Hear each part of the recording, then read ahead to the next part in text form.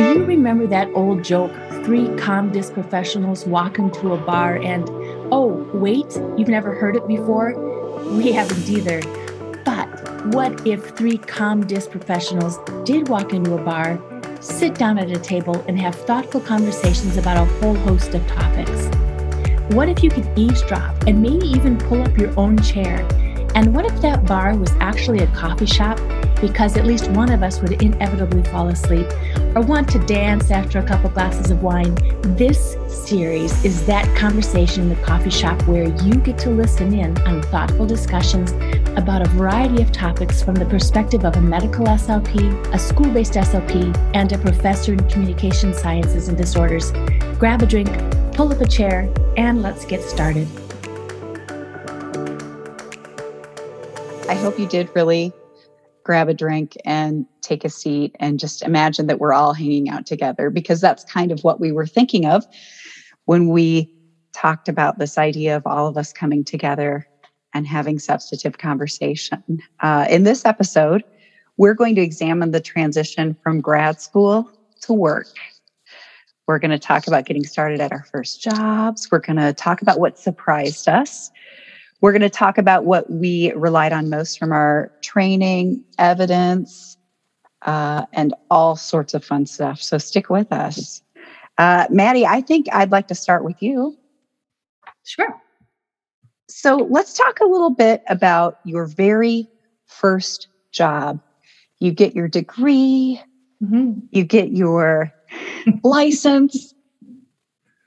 Let's start there. My very first job was in just outside of Duke University in North Carolina, and I worked for a company called NovaCare. I remember the interview. Back in the day, we had expense accounts. My word, we would go out to lunch. We would just collaborate. I absolutely loved it. It was a skilled nursing facility. Loved the people I worked with, loved my team, loved the patients. And what a beautiful part of the country. It was. I'm from the Midwest. Actually, I'm from all over the place, born in Japan. I've worked all around the world. Well, not all around, in a couple of settings as a speech pathologist. Settled. I've worked in Washington State. I've worked in a number of places as a speech pathologist. North Carolina was my East Coast. It was absolutely beautiful. Such a different culture. Just loved living there. And it's my first job. And it was a very wonderful experience. My supervisor wasn't there all that often. I remember that.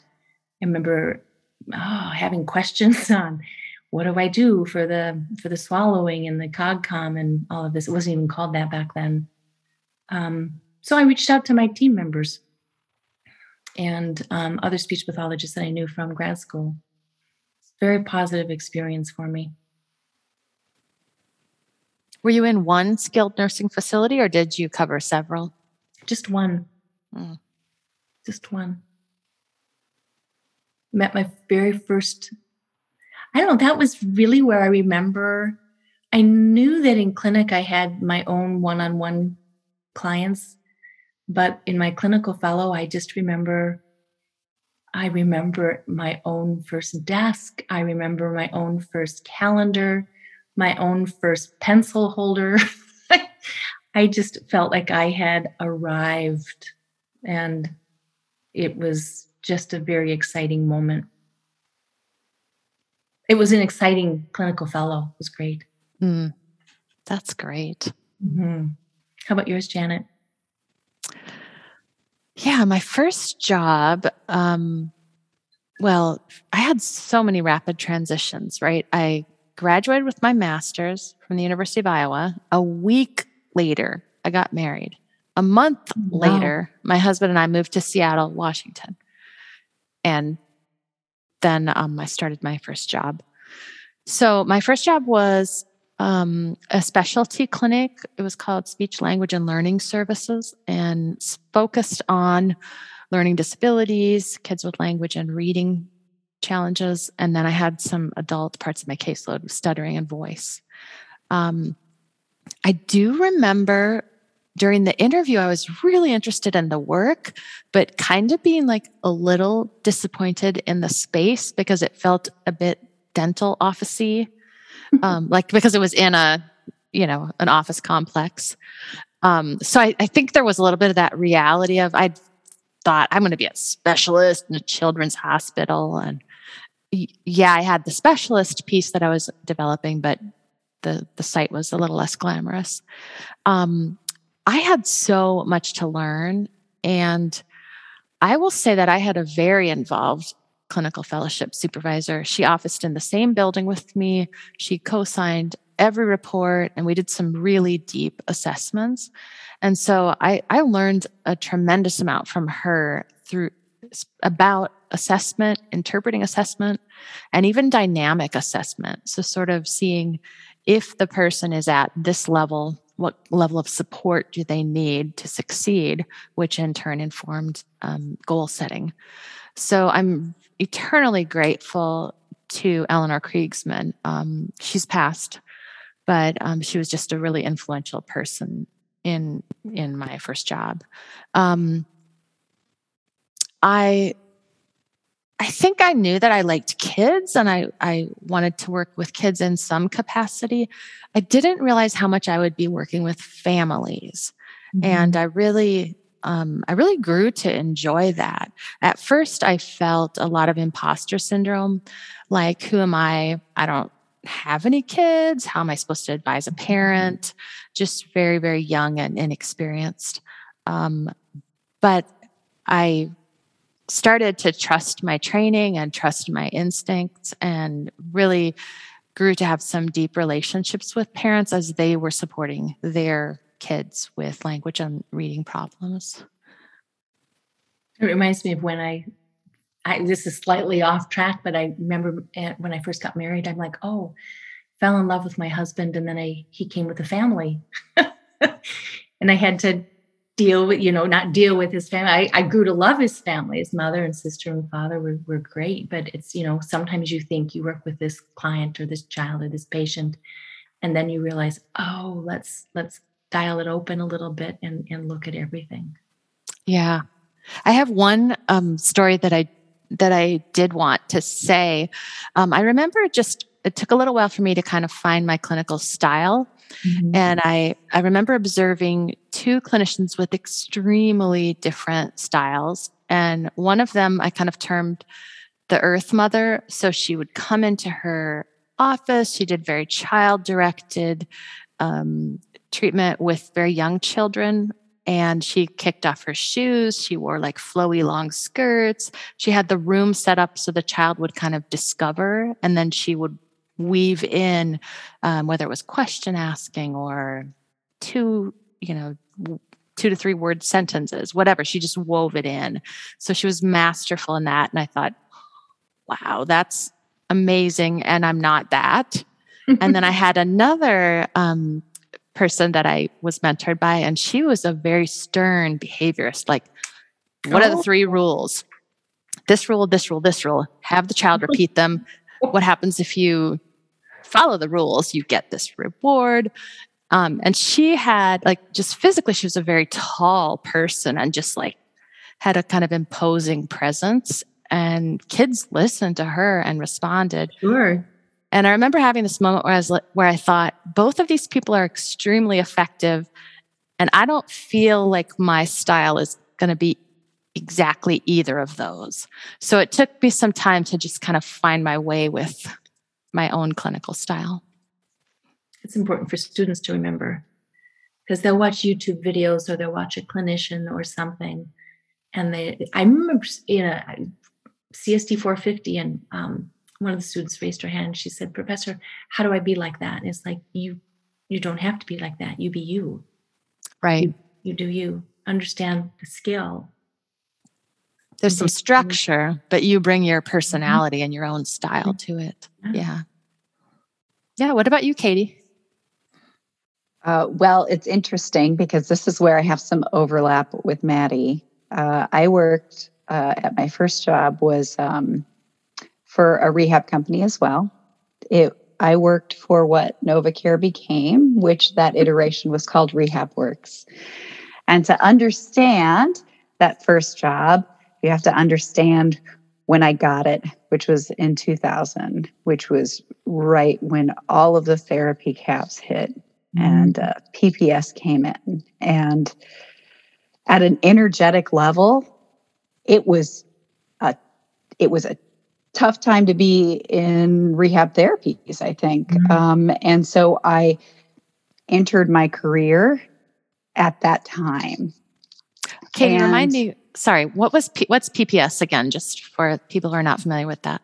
So, Maddie, it's been years. I don't remember what the acronym stood for exactly, but I thought it was like it was like a controlled payment system. And maybe a listener will call and be like, Katie, that's not the letters, but it was the notion that you had a cap and you only had so many sessions that were comprised of units. And after you exhausted those units, everything had to be authorized and prior authorized. And so there were no single placement nursing home situations. There were a lot of different bits and pieces that were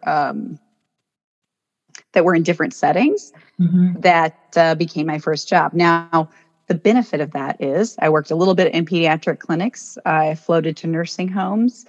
And my primary job was working with adults with developmental disabilities, which ended up being like a master class that I didn't know I needed, but I am sure glad I got. Wow. And so relevant to your work now. And probably why I'm doing what I'm doing. That particular clinical population taught me everything I didn't know about being a speech language pathologist. And I'm eternally grateful for that. The setting was a tough time, though. It was a tough time to find a first job as a speech language pathologist. There were a lot of transitions back then and a lot of bucking of the system because it was such free reign. And then everything got pulled in, which was good. But it was a transition period. I remember that. I looked up its prospective payment system. That was a big shift. And we've had some other big shifts in, skilled nursing or just in the medical settings. But one thing about our field is it's very dynamic. Sounds like all of us have had just careers that have just been very dynamic and shifting according to opportunities and interests of us. Absolutely. In fact, when I came down to interviewing for that first job, I was very interested in aphasia and language in children.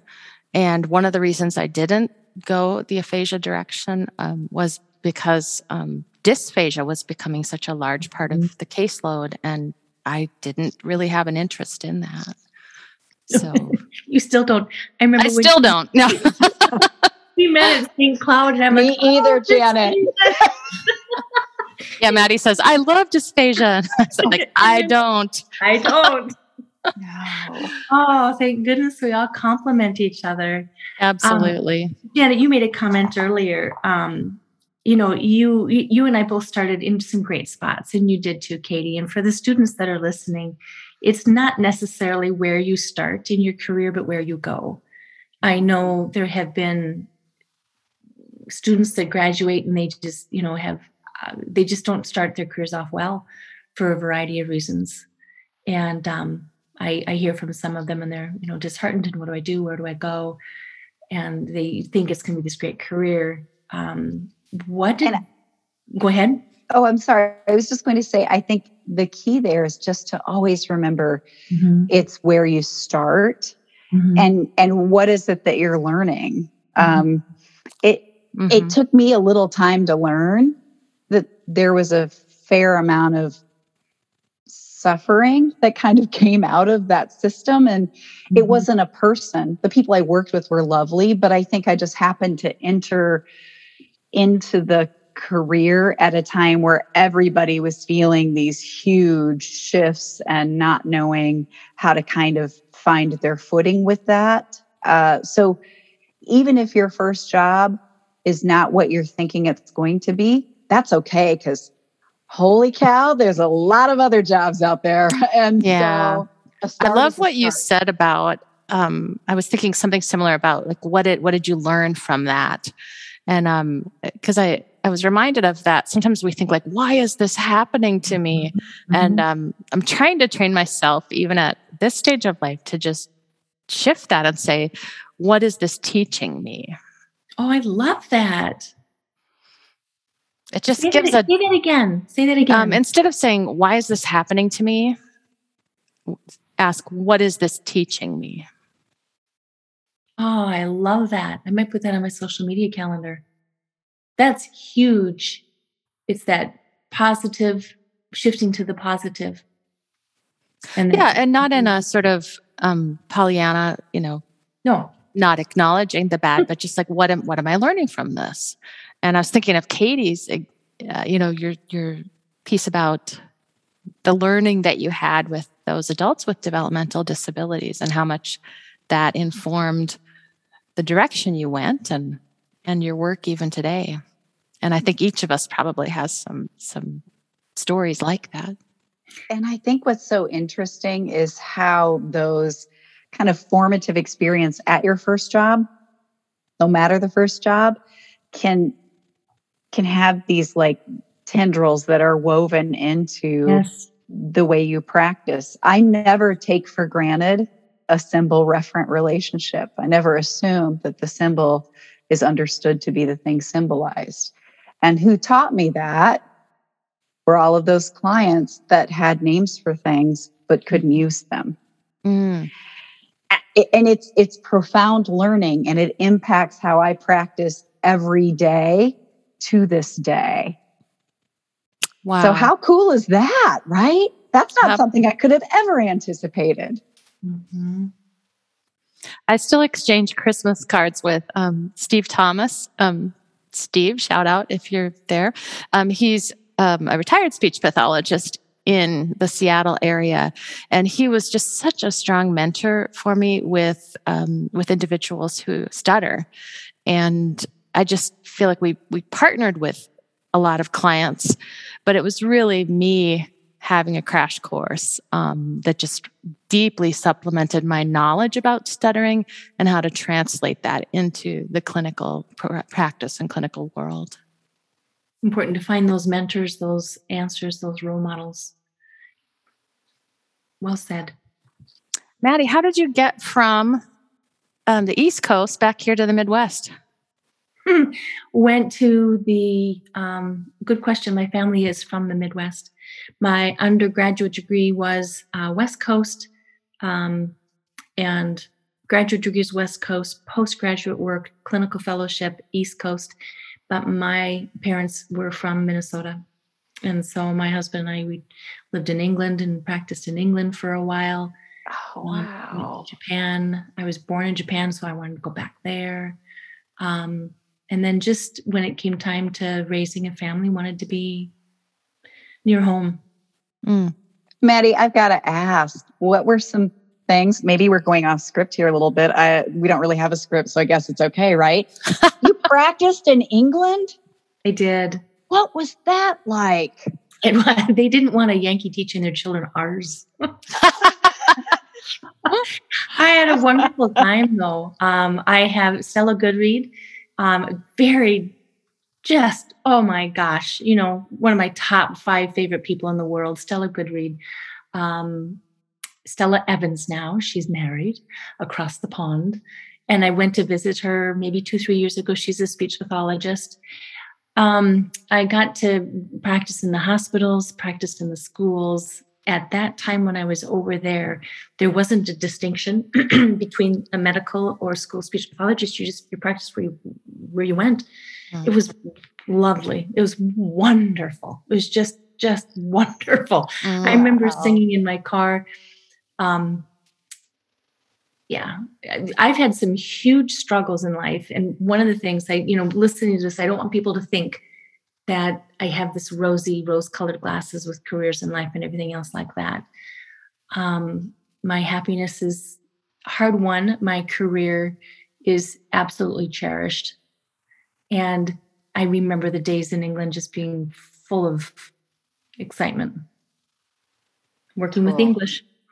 Mm. One of my kids nannied in New Zealand for a year.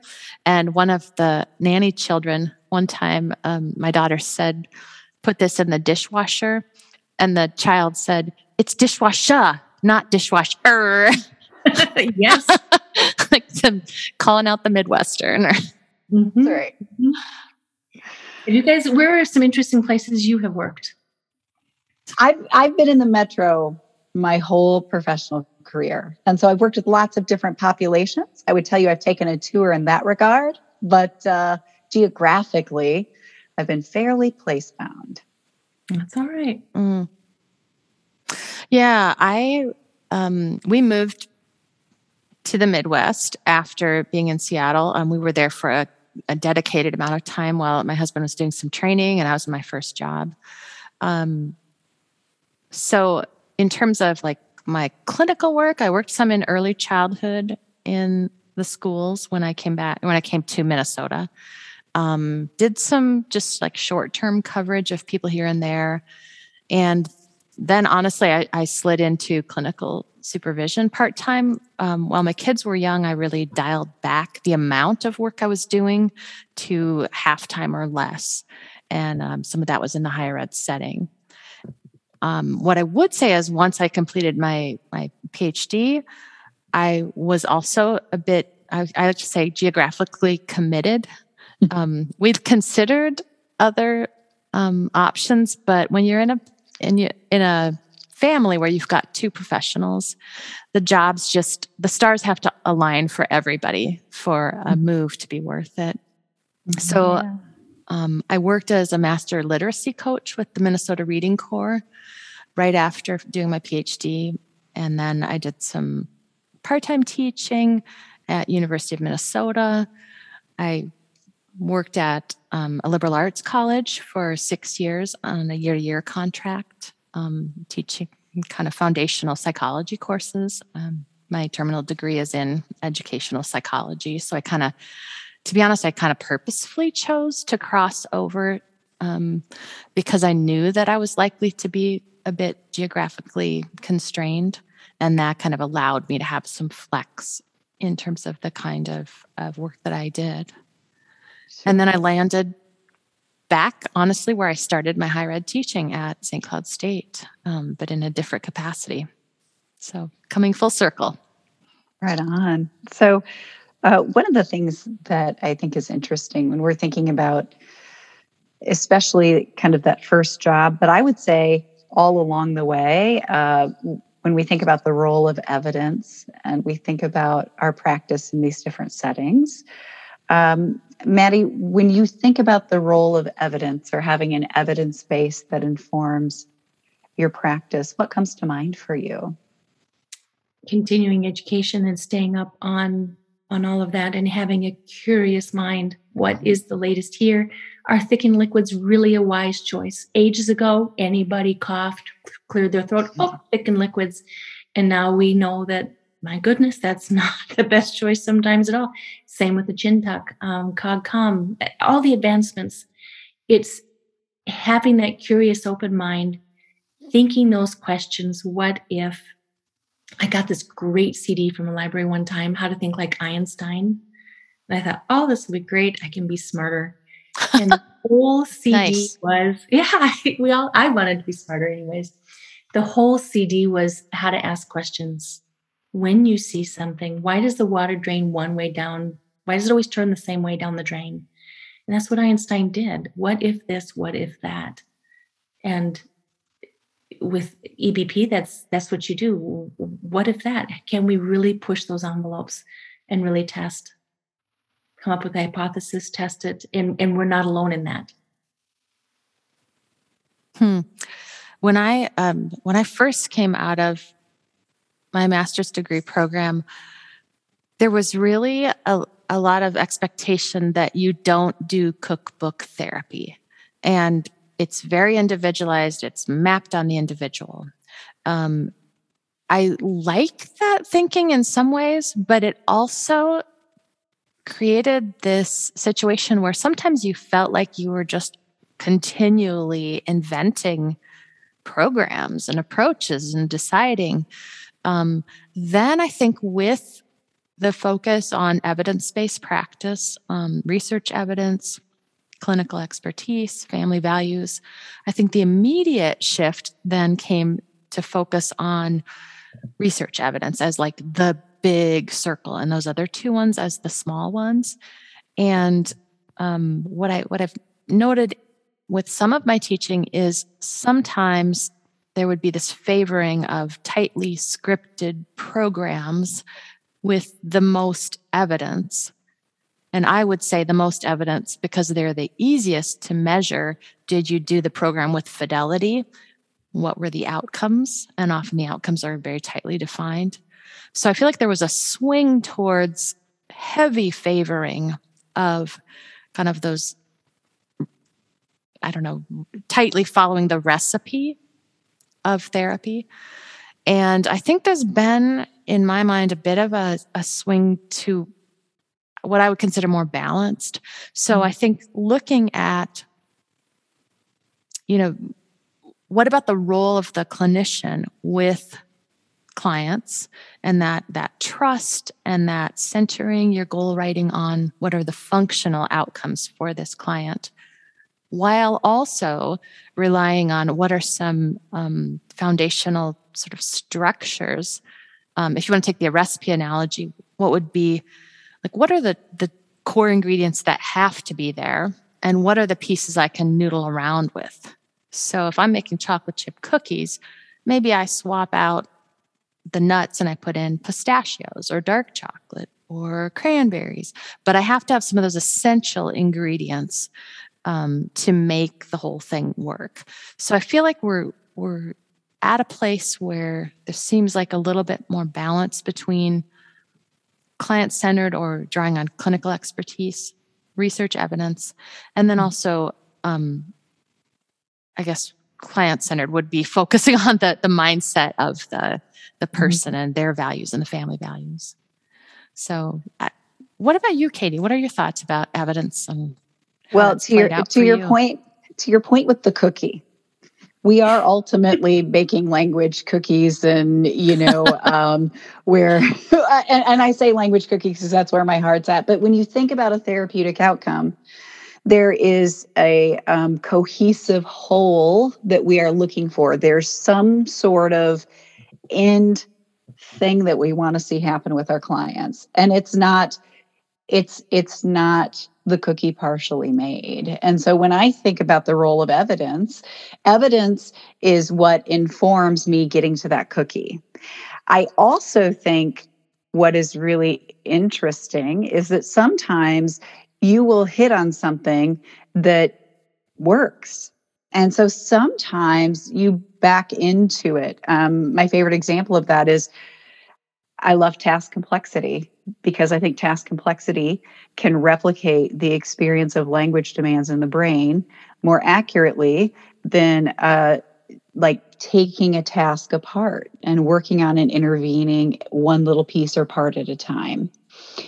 And I remember thinking, gosh, this kind of seems like this is like a thing that's working. Well, it turns out there's an evidence base for that. Now, interestingly enough, it isn't in child language. It came from adult language. Adults, yes. But there was enough cross-referencing where I'm like, this makes sense. One of the most beautiful phrases in this research article that I read and I've repeated, they said it has cascading generalization effects. So the use of more complex tasks has cascading generalization effects. I'm like, I want more of that, right? That's what you want on your shirt today. I want cascading generalization effects. But I do think that evidence is so important because it's the driver for why we keep what we keep and why we change what we change, right? Evidence is why we keep the pistachios and ditch the cranberries or something else. Right. And so I think that sometimes if you're like, well, I'm doing this because this is the way I've done this, right? And this is the way I'm going to keep doing this. I am concerned if that becomes the orientation only because I feel like the kids I have today are not the same kids I had 5 years ago, which are not the same kids I had 10 years ago. And if you've seen one person with one situation, so you got to have a lot of tools in your toolkit, and evidence is what becomes the tools for the toolkit, right? So, yeah. I love the recipe analogy. Yeah. I haven't had dinner yet, so I'm a little hungry. Thinking of my husband, a favorite dinner of ours is we fry up. I don't know. I love it. It's a comfort food for me. But we fry up ground hamburger, and we put purple cabbage in, and that's how we've had it for years. We do it in butter. We put a whole stick of butter in, and my kids love it. He starts adding celery and Canadian bacon. I'm like, wait a minute, you're just really changing it. But that goes back to what works, what doesn't work, and having that thinking cap and that curiosity on.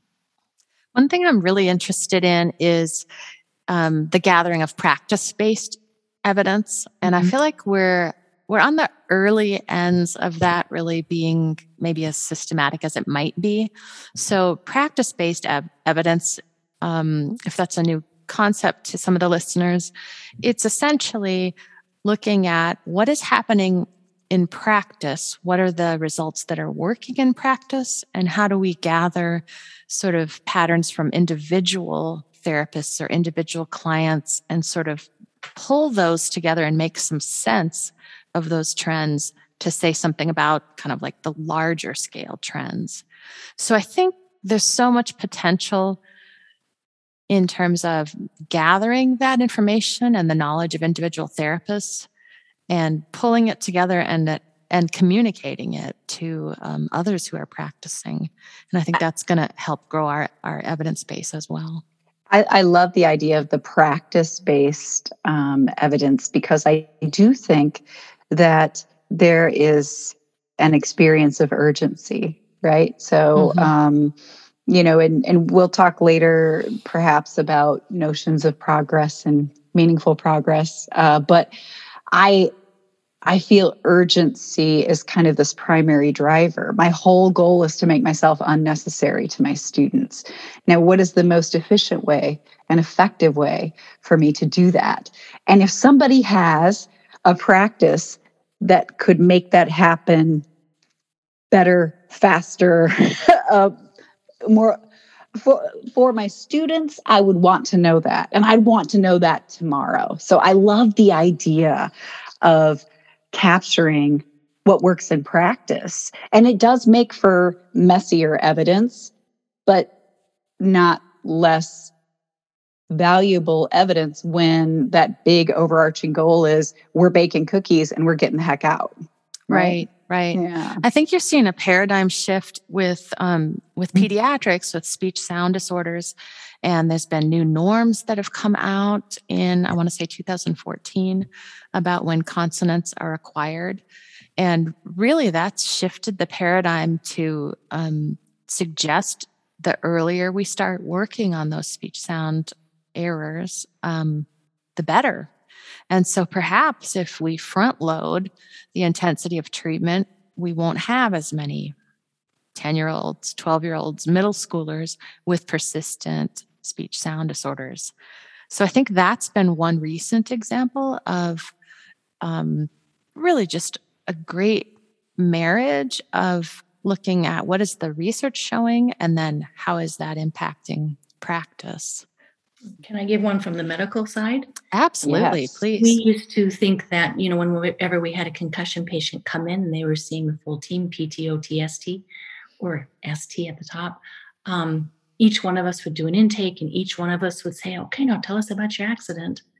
And each time that patient would have to go through the details of this traumatic event. And now we are doing concierge concussion treatment. So the concussion team I'm on, whoever takes the lead, if the patient's needs are physical therapy, then the physical therapist would take the lead. If it's the language, then the speech pathologist. We have that initial intake, and one time we ask the patient those details, and we share them with the rest of the team, so we're not re-traumatizing this patient over and over.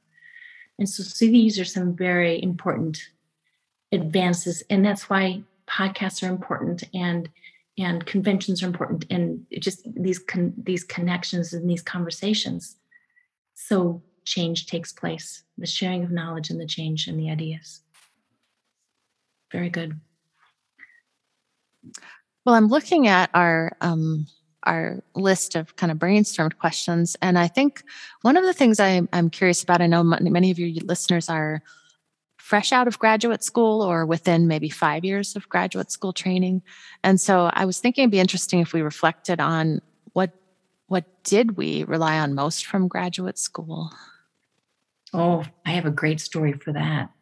Okay, Lynn go for it. Lurgan was my supervisor, and I was all ready for a session. It was a little kiddo, and I had my materials, I had my lesson plan written down, I had everything ready to go. Just as I was walking in, she took it all from me and left me with a paper, a string, a pencil, and maybe one other thing. And everything that I did in that session had to be with those materials. Wow. And I needed to have my lesson plan in my head. And I'm good with origami. So we did origami for a lot of that session, and we targeted those sounds. And so I learned how to step away from the materials and the props and really focus on what I was targeting. That's a cool story. That is so cool. Yeah. Yeah. I think a lot of times students in their first clinical sessions will say, like, what am I supposed to do? Right. And I think your supervisor just pushed that to it's not what are you supposed to do, but what are you trying to accomplish here? Or what are you trying to learn? Well, funny add-on, when Lynn Lurgan passed away, she had an Irish band funeral. So, down the street, singing, dancing, whooping, hollering. Oh, fun. That was her funeral. Celebrating her life. Yeah. Nice. How about you, Katie? What did you rely on most from your graduate school training? I felt really solid in my ability to understand what my cueing was and what it was doing. I think it's important to know why we do what we do and how our role is different from other service providers in whatever context we are working in. And right out of graduate school, I was able to understand kind of what my cue delivery was and how I was helping or not helping and what my goal was. So I liked having a pretty grounded foundation in being able to adjust cueing and prompts and where does a gesture end and a visual cue begin. I felt like I was solid in that. And I can't necessarily point to a single experience that got me ready for that, but I know that was hugely important for me, especially when I was trying to write those first notes. I think, that can be a little tricky when you're first getting started, that documentation piece to reflect the skilled aspect of service provision. Yeah, that's great. I was thinking about, as you were talking, one Facebook group that I'm on. And I think there have been different iterations of this question about what do you wish you had learned in graduate school? And often it seems like more about this, more practical, less theory. And first of all, I'm sympathetic to the plight of graduate schools with a limited amount of courses and credits and time to pack in the breadth of what is just a huge focus of our careers. But I was thinking about, as you were talking, how that foundational process really was something you grabbed, used, and applied from then on. And my answer is somewhat similar. I was thinking about my writing skills, and especially focusing on describing behaviors and not jumping to interpretation too quickly. So not he was being naughty, but he got out of his chair 3 times, sort of that. And I think that's that was something that really served me moving forward in terms of assessments, and also really, in some cases, just stepping back from an emotional response to a behavior and being able to look more neutrally at it. Yeah, and separating what we perceive from what we see. What we see is he got out of his chair 3 times. Our perception is that means he's agitated. That means but we don't know that because we're not ever living inside that client/patient/student's head. And so I think that's a really solid foundational piece to have. That's really cool that you had that right at the outset.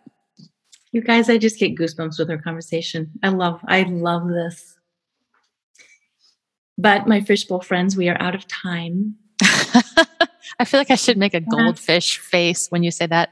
My Fishbowl friends. That's right. SpongeBob. No. We will, right. Love SpongeBob. We will continue on with episode 3. All right. Thank you so much, Maddie. What a privilege. This is fun. I do have the number, episode 5, coming up. Call 612-361-9810, 612-361-9810, and leave a voicemail with your question for us to answer. It's going to be a lot of fun. We want to hear from you. We like puzzlers. I heart puzzlers. And we always have an answer, whether it's going to be correct or complete. We will have an answer. Right. And we are having fun. That's true too. Which is what we should be doing. Thank you so much. Thank you.